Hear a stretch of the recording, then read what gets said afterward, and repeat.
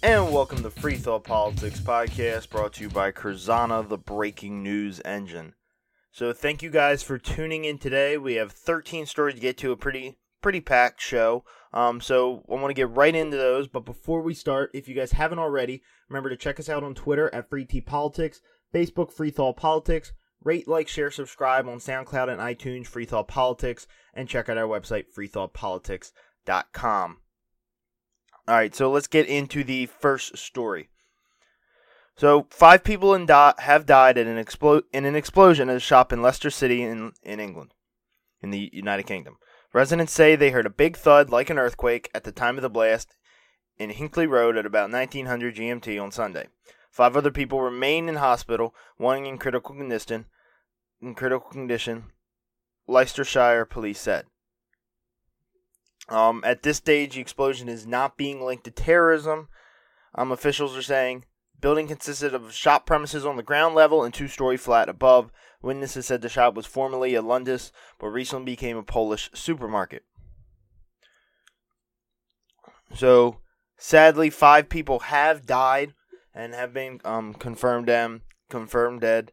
This isn't linked to terrorism. This can almost be viewed as, well, we really don't know what the cause is. So it could have been somebody left the gas on and lit a cigarette. It could be a variety of things. So we don't actually know the cause, but what we do know is 5 people have been confirmed dead. So this is a horrible situation. So make sure you keep their families in your thoughts and prayers. All right, let's get on to the next story. 1 person was killed and over 20 were injured Sunday as police fired live bullets and tear gas to disperse banned protests calling on Democratic Republic of the Congo President Joseph Kabila to stand down. The church-backed protests in the Democratic Republic of Congo come after months of tension sparked by Kabila's prolonged rule and a long-delayed election in the vast and chronically unstable country. In the capital, Kinshasa, 1 man was killed as police opened fire on demonstrators, according to a senior doctor at the city's St. Joseph de Lamete Hospital. Since 7 a.m., we have received 3 injured people from the Catholic March. 2 were seriously injured, and 1 died from a bullet wound in the chest, Francois Kanjingulu said. The brother of the man who did not give his name sobbed as he identified the deceased as political activist Rossi Mukendi Shimanga. He said, a police officer had shot my brother at close range. AFP journalists at the scene saw an international committee of the Red Cross ICRC team take the protester's body to a nearby morgue. So I talked about the situation in the Congo probably a month ago, maybe like a month and a half ago, and I started talking about it. What they're doing in the Congo is you have church-backed protests from Catholics, Coptic Christians, protesting new president. Really, what they want is an election. They want him removed from office, but they really want an election because this election has been pushed back, and it's been delayed. So what the Congolese government is doing is going into churches, arresting altar boys, shooting priests, and firing tear gas in the middle of a service and calling it a protest. This, unrest heightens when you start to make it illegal to have peaceful resistance. When you say it's illegal to protest here, it's illegal to protest there, it's illegal to protest in the city centers. We saw this in Kenya, where they made it illegal to protest in Nairobi and other various city centers. So when you make it illegal to simply protest, not violently protest, because I don't think, people realize it's still illegal to have a violent protest. That's still illegal. I know that's hard, might be hard to wrap your mind around, but that's still against the law. So when you make it illegal to peacefully protest, then you only heighten the amount of unrest. Because if we peacefully protest, we're going to get arrested. So why not do it violently is almost a thought. Why not have some sort of action against it? If people are, I've said this before, I by no means support violent protests. If, say, let's look at the U.S. Alright, if people protest against police brutality. If the police, obviously they're going to try and contain it in some way. If they're not acting violent towards you, then don't act violent towards them. If they act violent towards you, then make an argument that you shouldn't at least defend yourself. And when we have a situation like in the Congo, where, there's already been a protester killed, there are fires, they're firing on protesters, and then they expect the protesters to just peacefully disperse? No. One of the reason we have a Second Amendment in this country is so when the government becomes tyrannical, we can at least defend ourselves. And that's what's going on in the Congo right now. The government is becoming tyrannical. You have a leader who isn't holding elections. There's no elections in the country. You have people that are trying to peacefully protest and they're being violently shut down for it. So when they react violently to that, I don't blame them. They should.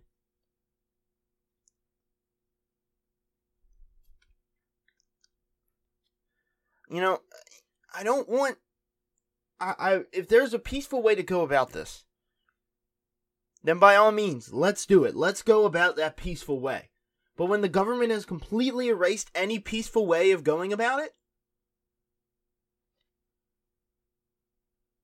then if we go about it peacefully, they're just going to kill you. They're just going to kill you and arrest you and silence you.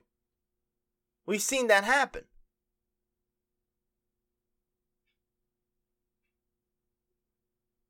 When the Nazis invaded Poland, if the people in Warsaw Ghetto would have just said, "Oh, let's peacefully resist the Nazis," they would have all been killed and put down, and Warsaw wouldn't have been a thing. Minot was the longest uprising against the Nazis. It is the largest uprising against the Nazis in the Warsaw Ghetto. So sometimes going about things peacefully when the people that are oppressing you aren't doing it peacefully, then listen, if in the Congo they said, all right, it's now illegal to protest, and if we see you and I'm just trying to think of a situation where they could be peacefully stopping them from protesting, but then that wouldn't work. If they were saying, hey, we don't agree with you guys, but we're going to let you protest, and then the people protesting acted violently, that would be 100% wrong. But they're saying it's illegal to protest, and we're going to arrest you and literally kill you, because that's what has happened. If you protest, and then if those people react violently, then I don't blame them. Their government has become tyrannical. Their government has become a totalitarian state. Alright, so, we're going to keep you guys updated with the situation in the Congo. It's not over. It doesn't look like it's going to be over anytime soon. But we'll be sure to keep you guys updated. Alright, Papua New Guinea has sent troops and rescue workers after a powerful earthquake struck the Pacific nation's mountainous interior Monday and damaged a gas plant and other buildings. Authorities warned of aftershocks and landslides. There was no official information on fatalities or injuries in the rugged region, but one unconfirmed report of deaths. Assessment teams were heading to the affected areas near the 7.5 magnitude quake's epicenter, which the U.S. Geological Survey said was some 90 kilometers or 55 miles south of Porgera in Enga province. It is advisable to stay out of multi-story buildings, to be aware of the potential of landslides, and to be prepared to move to open ground in the event that an aftershock is felt, the Chief Security Secretary to the government, Isaac Lupari, said in a statement. The tremor hit a depth of 35 kilometers around 3:45 a.m., U.S. seismologists said, adding that there was no tsunami threat. A 6.0 magnitude aftershock was recorded by the USGS at 4:26 p.m. nearby. The region is home to oil and gas production, ExxonMobil PNG said buildings at its Hydes gas conditioning plant were damaged, but all its staff were safe and accounted for, with non-essential employees to be evacuated. The term non-essential employees, I mean, sounds like we're talking about the government shutdown. If they're not essential, don't have. But no, we're not. That's not what we're talking about here. So Papua New Guinea, just north of Australia. So since it's not a developed country and it's in a mountainous region, it's going to be hard to get those confirmed injuries and fatality numbers. So there aren't any confirmed ones yet, but there are unconfirmed ones, reports of death. And when it's a 7.5 magnitude quake, that seems like that's probably going to be the case. You know, we just can't confirm it yet. So this is a bad situation. You know, we've seen earthquakes happen in impoverished countries like Haiti. So they happen in Papua New Guinea. You know, who knows what the death toll could be and what the damage could be.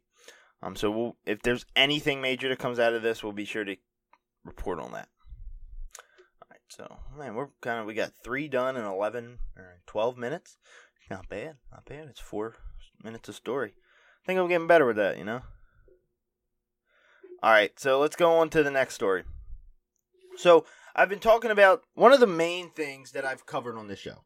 One of the main things I've been talking about is the crisis with the Rohingya Muslims in Myanmar. The Rohingya Muslims, just kind of a quick rundown of it. The Rohingya Muslims are a very small minority in a Buddhist majority country of Myanmar. They live in Rakhine State, which is, I believe, on the western side of Myanmar. And the Myanmar government views them as terrorists. There were some militant Rohingya attacks against Myanmar, the Myanmar government. So now the Myanmar government is taking to killing, torturing, raping, murdering every Myanmar or every Rohingya Muslim they can get their hands on, essentially. Now, the situation is different because the Myanmar government, the president of Myanmar, doesn't have the control over the military like, say, Donald Trump has over the military. So the president can't just order them out of a region or order them into a region. So it's a little different, but her lack of inaction has proved damaging, horrible, disastrous. So the Rohingya Muslims are fleeing into Bangladesh, which is a Muslim majority country. But as we see with refugees across the entire world, you know, these refugee centers or refugee camps aren't safe, aren't good conditions at all. So these people are fleeing their homes. Their villages have been burned down, destroyed, and they're fleeing their homes. So the UN has been kind of intermediating in this situation, and they've agreed on some sort of plan to bring the Rohingya back to Myanmar, but they don't want them to just dump them in Myanmar. They want them to go to their actual houses, their actual villages, and them actually be there, not burned down and destroyed. So that situation is still going on in Rohingya, in Myanmar, but hundreds of desperate Rohingya Muslims are still pouring over the Myanmar border into Bangladesh every week, bringing harrowing accounts of torture and murder 6 months after a military crackdown sparked a massive refugee crisis. One of the recent arrivals, Nur Muhammad, said his village in Myanmar's Rakhine State was surrounded by Buddhist vigilantes for days before they were allowed to leave. The Mughals, Buddhists, torched our houses, kept us confined and starving, Muhammad said. Villages are razed to the ground. We walked for days through mountains to reach here. 30-year-old Enayatullah was among the 200 Rohingya who crossed the Naf River into Bangladesh on Friday. Most of his neighbors had left earlier, part of a 700,000-strong Rohingya exodus since August 25th, leaving behind desolate and burned-out villages. We stayed all these months hoping the situation will be fine, but in recent weeks, security forces have taken away our young men. If they abduct 10, only one returns, an Ayatollah told AFP. An Ayatollah also accused Myanmar security forces of torching his shop, prompting him and his 3 brothers to flee their home in Mongnapara village near the town of Buthodong. The military crackdown in the north of Rakhine has been termed ethnic cleansing by the United Nations and the United States. While Bangladesh and Myanmar talk of reparating the refugees, the influx continues. Some days, 200 people cross the border, on others a few dozen make the perilous journey. More than 2,500 have entered the overflowing camps in Bangladesh so far in February. Hundreds of Rohingya villages have been torched in the crackdown, according to refugees and monitoring groups. Human Rights Watch said Friday that another 55 villages have been razed since November. The Rohingya have been systematically stripped of their legal rights in mainly Buddhist Myanmar in recent decades and face rampant discrimination. Myanmar denies seeking to eradicate the minority, but refuses to give UN investigators access to an area where thousands of Rohingya are believed to have been killed. And what I was just speaking about was in November, Bangladesh and Myanmar signed an agreement to reparate some 750,000 Rohingya over 2 years. Last week, Dhaka sent a list of 8,000 names to Myanmar for verification. So, Myanmar doesn't even recognize them as citizens. They think they're illegal immigrants from Bangladesh, so why should they have any rights? Okay, alright, maybe they are illegal immigrants. They're not. But let's just say they are illegal immigrants. Does that then justify the murder, the torture, the rape, the burning down of their villages, the destroying of their homes? Does that justify that? I don't care if they're illegal immigrants from Syria, Mexico, United States, Poland. It doesn't matter. They're people, and that does not justify the horrible treatment that you have placed upon them.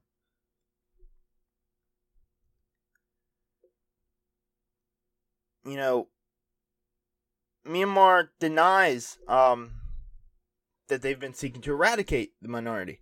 But then they'll refuse to give UN investigators access to an area where thousands of Rohingya are believed to have been killed. If you've done nothing wrong, give the UN access. You have this mounting criticism from the world that you have systematically tortured, raped, murdered, and destroyed villages and had carried out policies of ethnic cleansing against Rohingya Muslims. And if you're right, here's a chance to cleanse yourself of all accusations. Let the UN go, let the UN in. But you won't do that.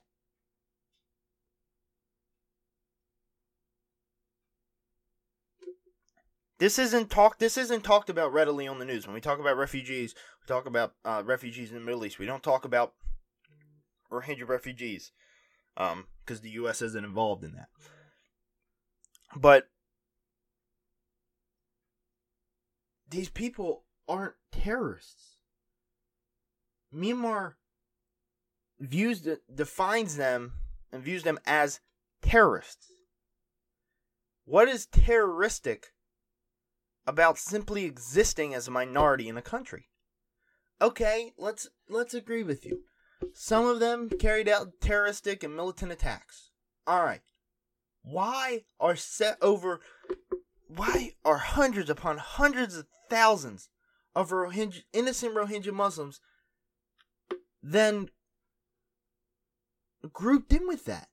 Why are they now responsible for that violence? Let's say everything you said is true. They're illegal immigrants, and some of them have carried out terroristic acts. So you're going to treat hundreds of thousands of these Rohingya Muslims like you are, with policies of ethnic cleansing and genocide? They're not just fleeing to Bangladesh just because they're bored and they have nothing to do on a Tuesday. No, they're fleeing to Bangladesh because that's the only place, even if it's somewhat bad condition. Even if it's bad conditions in Bangladesh, it's better than in Myanmar because they don't have as much of the threat of being killed or tortured.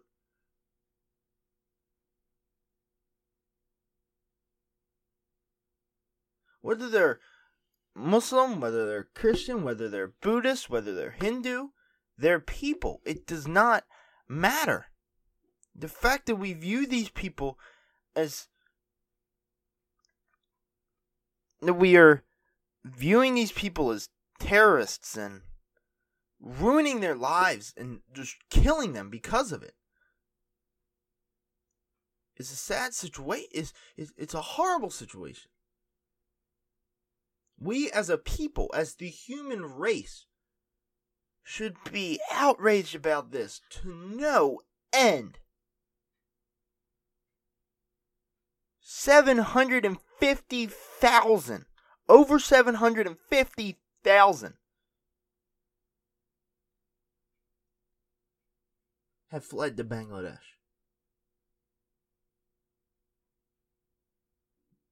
The Myanmar government is not in 750,000 people don't just get up and walk away because they're bored. They don't just get up and walk away because. They do it because they'll either be raped, tortured, or die if they stay.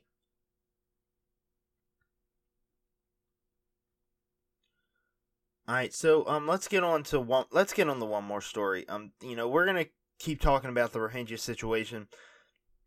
I have problems with the UN in some ways, but they do act as some sort of intermediary in these situations, and I think that's good. I think that's their purpose. All right, so let's get on to the next story. So, nearly half of the population in war-torn South Sudan is experiencing extreme hunger, with many more set to run out of food as famine looms, government and UN agencies said Monday. A year after South Sudan became the first country in 6 years to experience famine due to a drawn-out civil war, its National Bureau of Statistics warned that 40% more people were going hungry this year, even before the lean season sets in. The State Bureau said in a statement that in January, 5.3 million people, representing 48% of the population, were facing acute food insecurity. In 2017, some 100,000 people were affected by a famine, meaning people started dying due to lack of food, it was declared over in June. Improved access and massive humanitarian response succeeded in containing and averting famine last year. Despite this, the food insecurity outlook has never been so dire as it is now, said a joint statement from 3 United Nations aid agencies. So this is another example of how the United Nations is doing good in the world. I mean, look at South Sudan. I just did a report on it last show on Friday about how top officials were going to be charged. But we're talking about, I just did 2 stories on people that are horribly mistreated by their own governments and are dying because of it. The Rohingya story, and then this. If I wouldn't be, I don't want to say tuned in like I'm a genius, but if I wouldn't be already following these stories, there's no way I would have heard about this. You have horrible famines in Sudan. Horrible famines in South Sudan, and you have horrible refugee crisis in Myanmar. Where's the talk about it? People don't seem to have that empathy, that caring towards those people.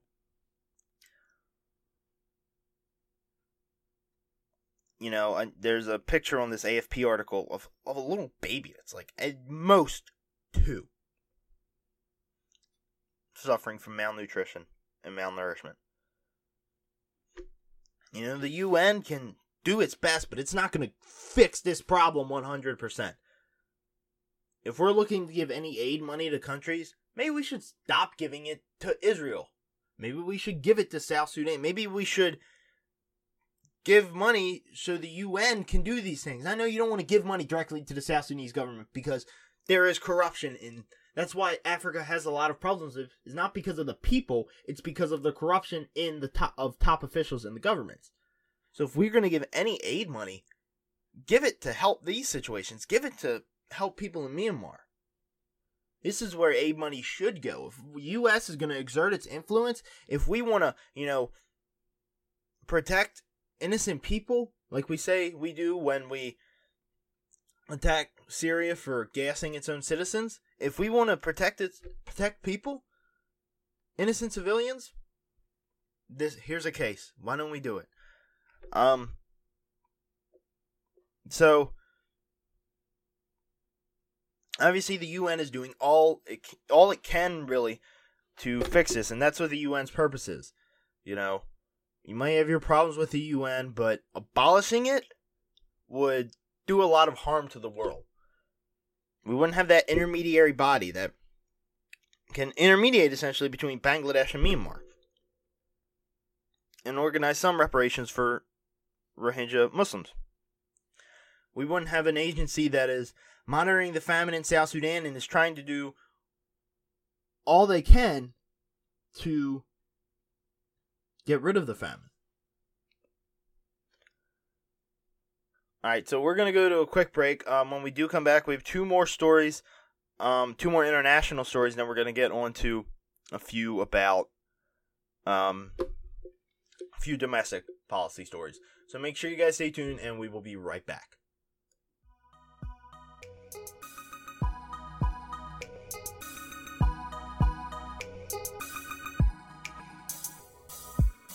And welcome back to Free Thought Politics Podcast, brought to you by Curzana, the breaking news engine.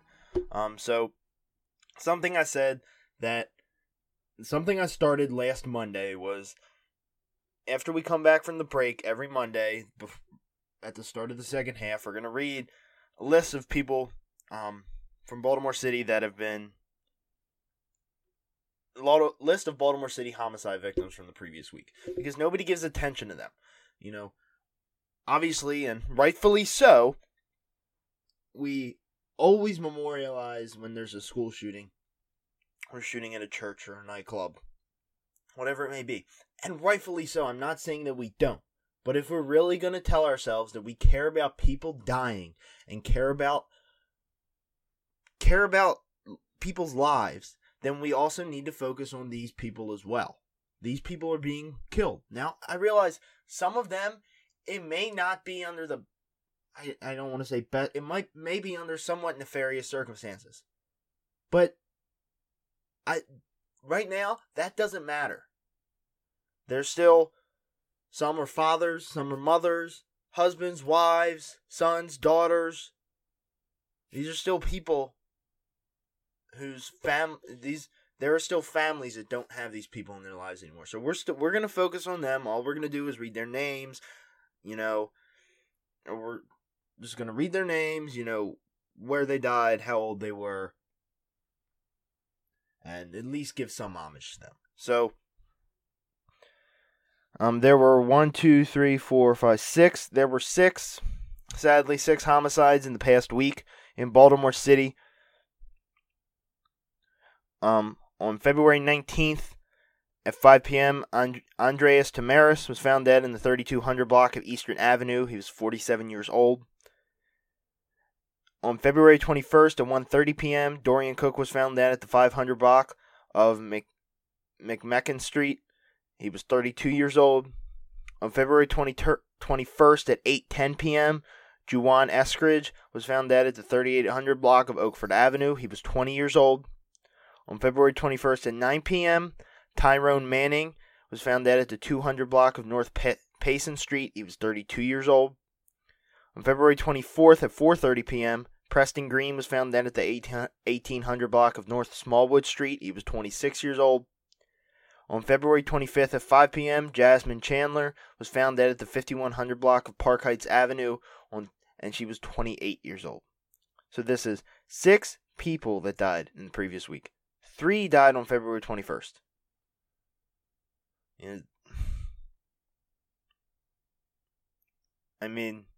I know that just by reading their names like this isn't giving them as much.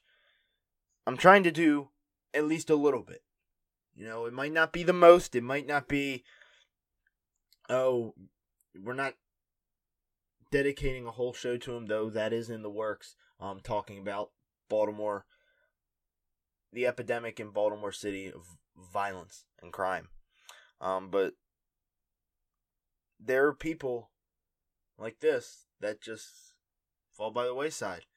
They get shot and killed. Nobody really cares. Nobody knows the names. Nobody pays attention to them. And then that's it. And that's horrible. I'm trying to do at least something. Alright, so let's get on to the next story. So, I spoke last week about strikes by pro-Assad forces in the eastern Ghouta region of Syria. So, Russia's president, Vladimir Putin, has ordered a daily humanitarian pause in fighting in the eastern Ghouta enclave in Syria. It will start on Tuesday and include the creation of a humanitarian corridor to allow civilians to leave. The rebel-held area has been under intense bombardment by the Syrian government with Russian backing for over a week. It has led to more than 540 deaths, according to a medical charity.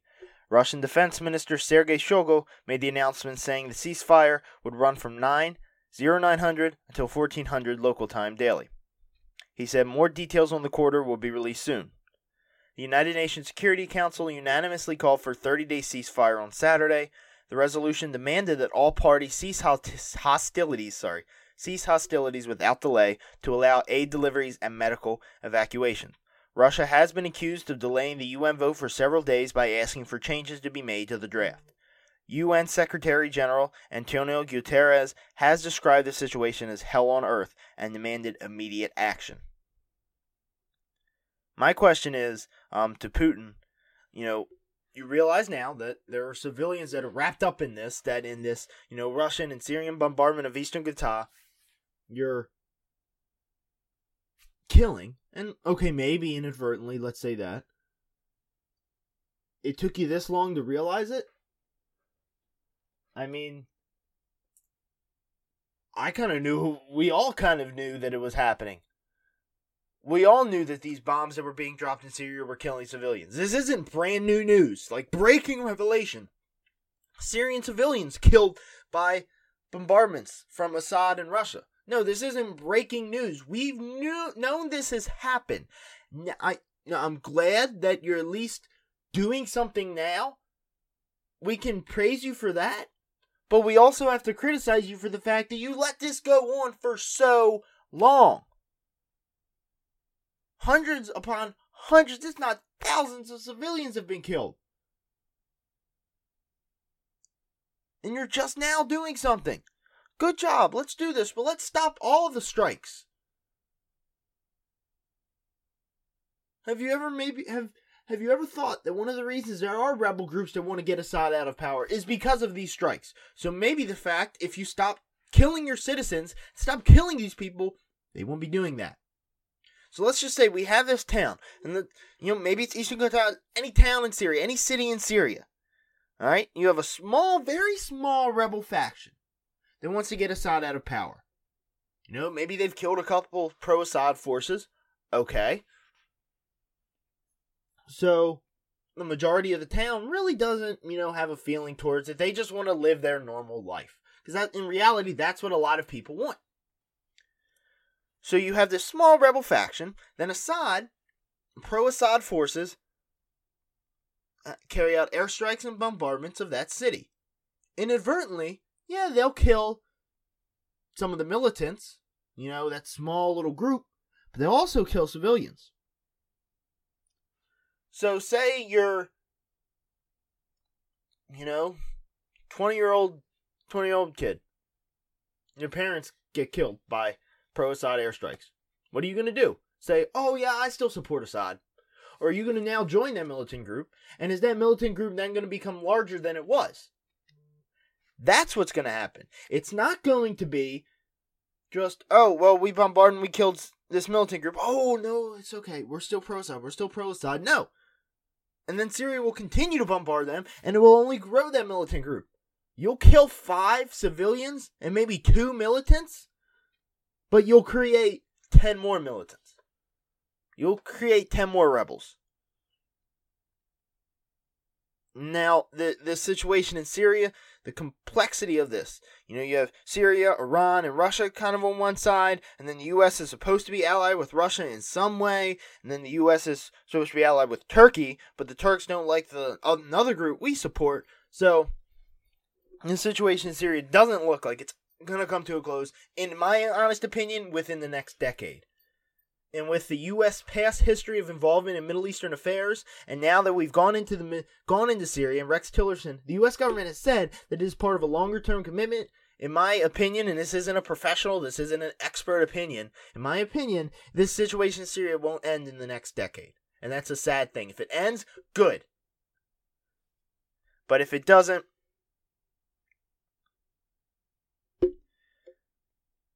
people are going to die, and people already have. All right, so let's get on to the next story. We're really doing almost only international stories today,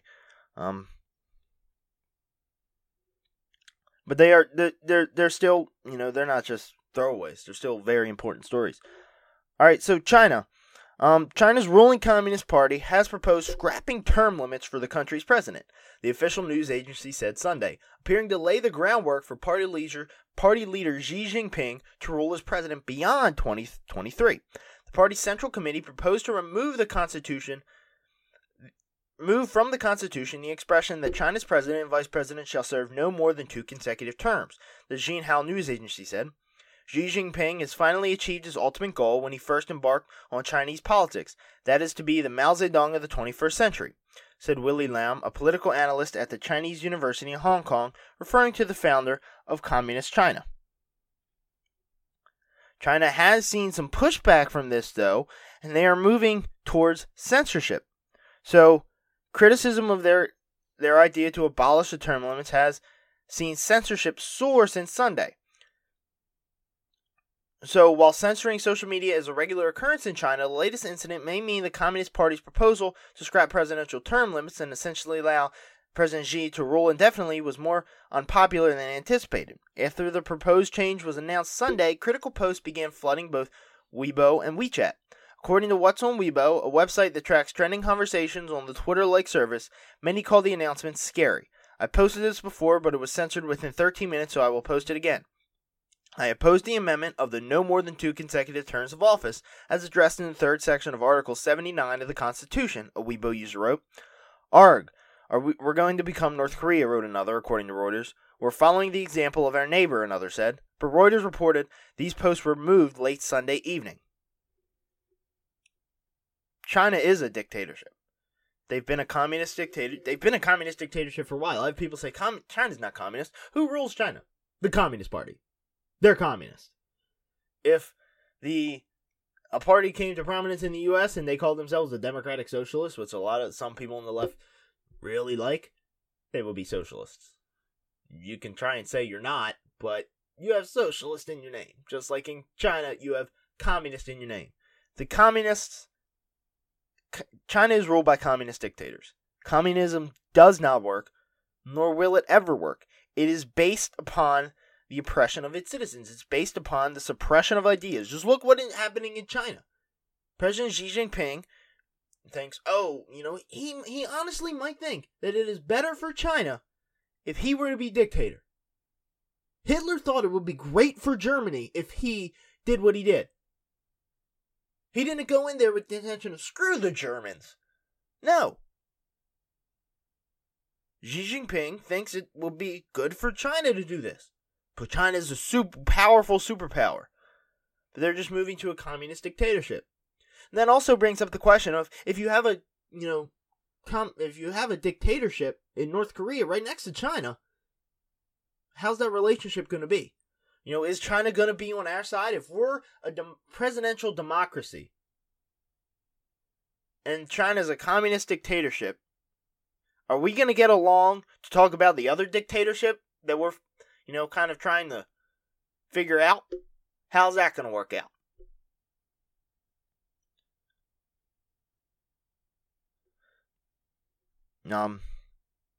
There's probably going to be no pushback. This is going to happen almost. This is, Xi Jinping has already said he wants to be the modern day Mao Zedong. So, I can't see this not happening. Listen, there's obviously pushback, and this is unpopular among Chinese citizens. Chinese government's just censoring it. They're not trying to fall back on it or, roll it back. No.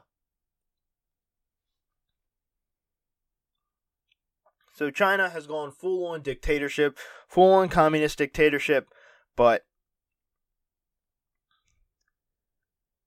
that wasn't super surprising, honestly. All right, so let's get on to the next story. Let's go to the U.S. We only have time for really one or two more stories. Really one more story. All right. I'm going to move this story to the front a little bit. We can talk about the other ones. They're not the biggest in the world. We can save them for Wednesday. All right, so obviously we talked about the Florida shooting quite a bit on this show. I talked about it when it happened. Was it last Wednesday or 2 Wednesdays ago? I talked about it. Not last Friday, but the Friday before that. I talked about it a lot. And, done a lot of stories on the show. One thing we talked about last week was, and I tried to focus on, was the failure of the Broward County Sheriff's Department and the FBI in stopping this shooter. One instance was you had a school resource officer, a police officer at the school that failed to go in because he was a coward and just was perfect and just let 17 kids die. Now, I'm not saying he could have stopped it, but he could have done something maybe. But Broward County Sheriff Scott Israel, he's been very vocal about this situation. But the thing with sheriff is he's also political. It's not a police chief. It's not Baltimore City Police Chief. He's not elected. He's appointed by the mayor. The sheriff is elected.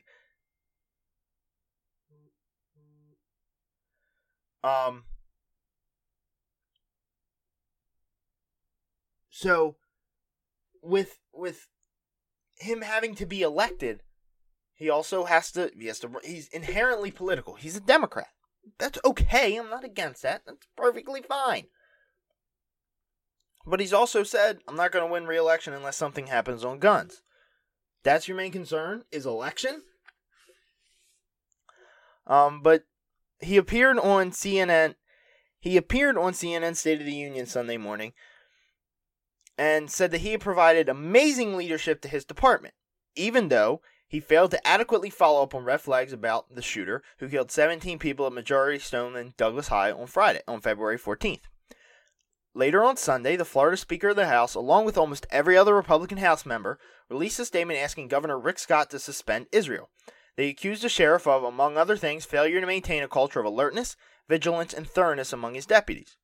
Jake Tapper asked about the many calls made to the sheriff's office expressing concern about Cruz, who had been described as a potential school shooter in the months before the massacre. Here, let's play the clip from Scott Israel on CNN State of the Union with Jake Tapper. Let's talk about the missed red flags. We now know at least 18 calls were made to the Broward County Sheriff's Office related to the shooter prior to the shooting. Let's talk about them. In February 2016, your office received a call that the shooter made a threat on Instagram to shoot up a school. One of your deputies responded, and according to your records released, the information was forwarded to Deputy Peterson at the school. What, if anything, was done with that information?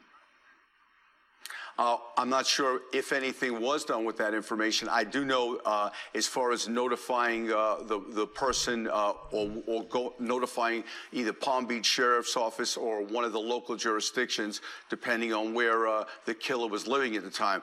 But Peterson did, I think, report Cruz to DCF, if I'm not mistaken. He did receive medicine. He did get medical treatment. And as I said, of those 18 calls, 2 of those calls 16 of them we believe were handled exactly the way they should. 2 of them, we're not sure if our deputies did everything they could have or should have. That's not to say they didn't. That's not to say they did. Which are the two that you're looking into? One was the call from a woman in Massachusetts, and the other one escapes me right now. But we're looking into those two calls. We will absolutely find out what we did or what we didn't do. And as I said in a press conference a few days ago, and we'll handle that accordingly. One of them in September 2006. But hold on one second, Jay. Yeah. Let's not forget the whole crux of this is giving law enforcement, giving deputies, giving police officers, not only in Broward County, but in Florida and around the nation, expanded power to be able to do something more than just write a report. That's the whole reason I went on CNN at the town hall meeting. So there you see, he's kind of... He's kind of fumbling with it, He has 18 calls about this kid. 18 calls about him. 16 of the 18 were handled correctly, apparently. He doesn't really know about the two of them, the other two. He said, I can only take you responsible for what I knew about. I exercised my due diligence. I've given amazing leadership to this agency. That just seems like, let's puff yourself up. Let's who cares about, why we messed up? Let's just puff myself up because, I have elections to win.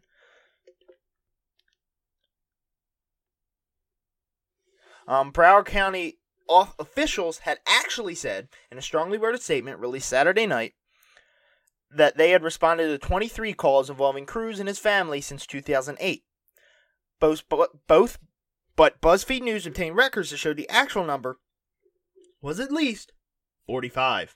Israel had been facing criticism for days over the missed warning signs and the fact that the sheriff's department deputy who was at the high school when the shooting began took cover inside instead of entering the building.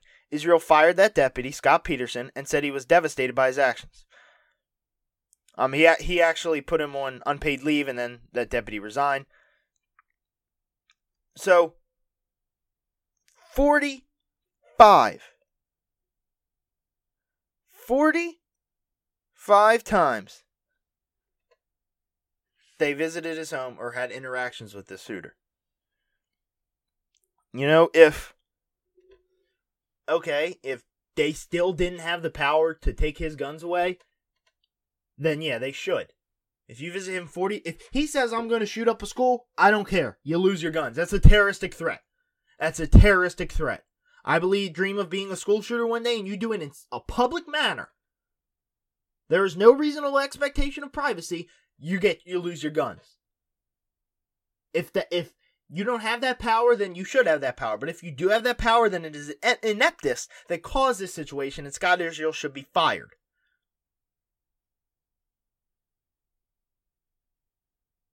He's trying, you can make this about guns all you want, but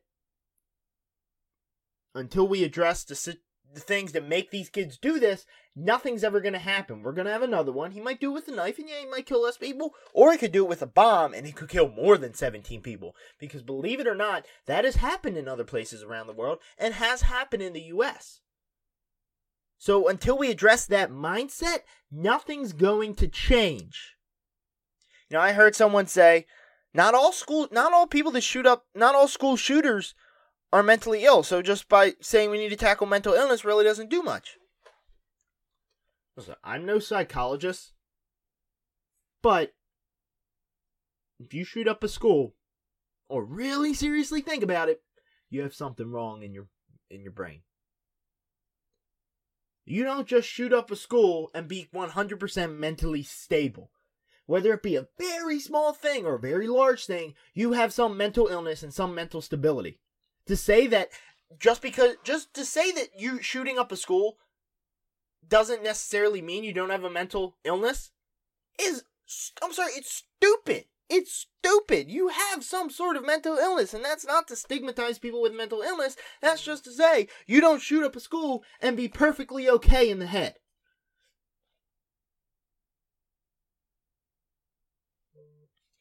Alright, so that's going to be it for the show today, guys.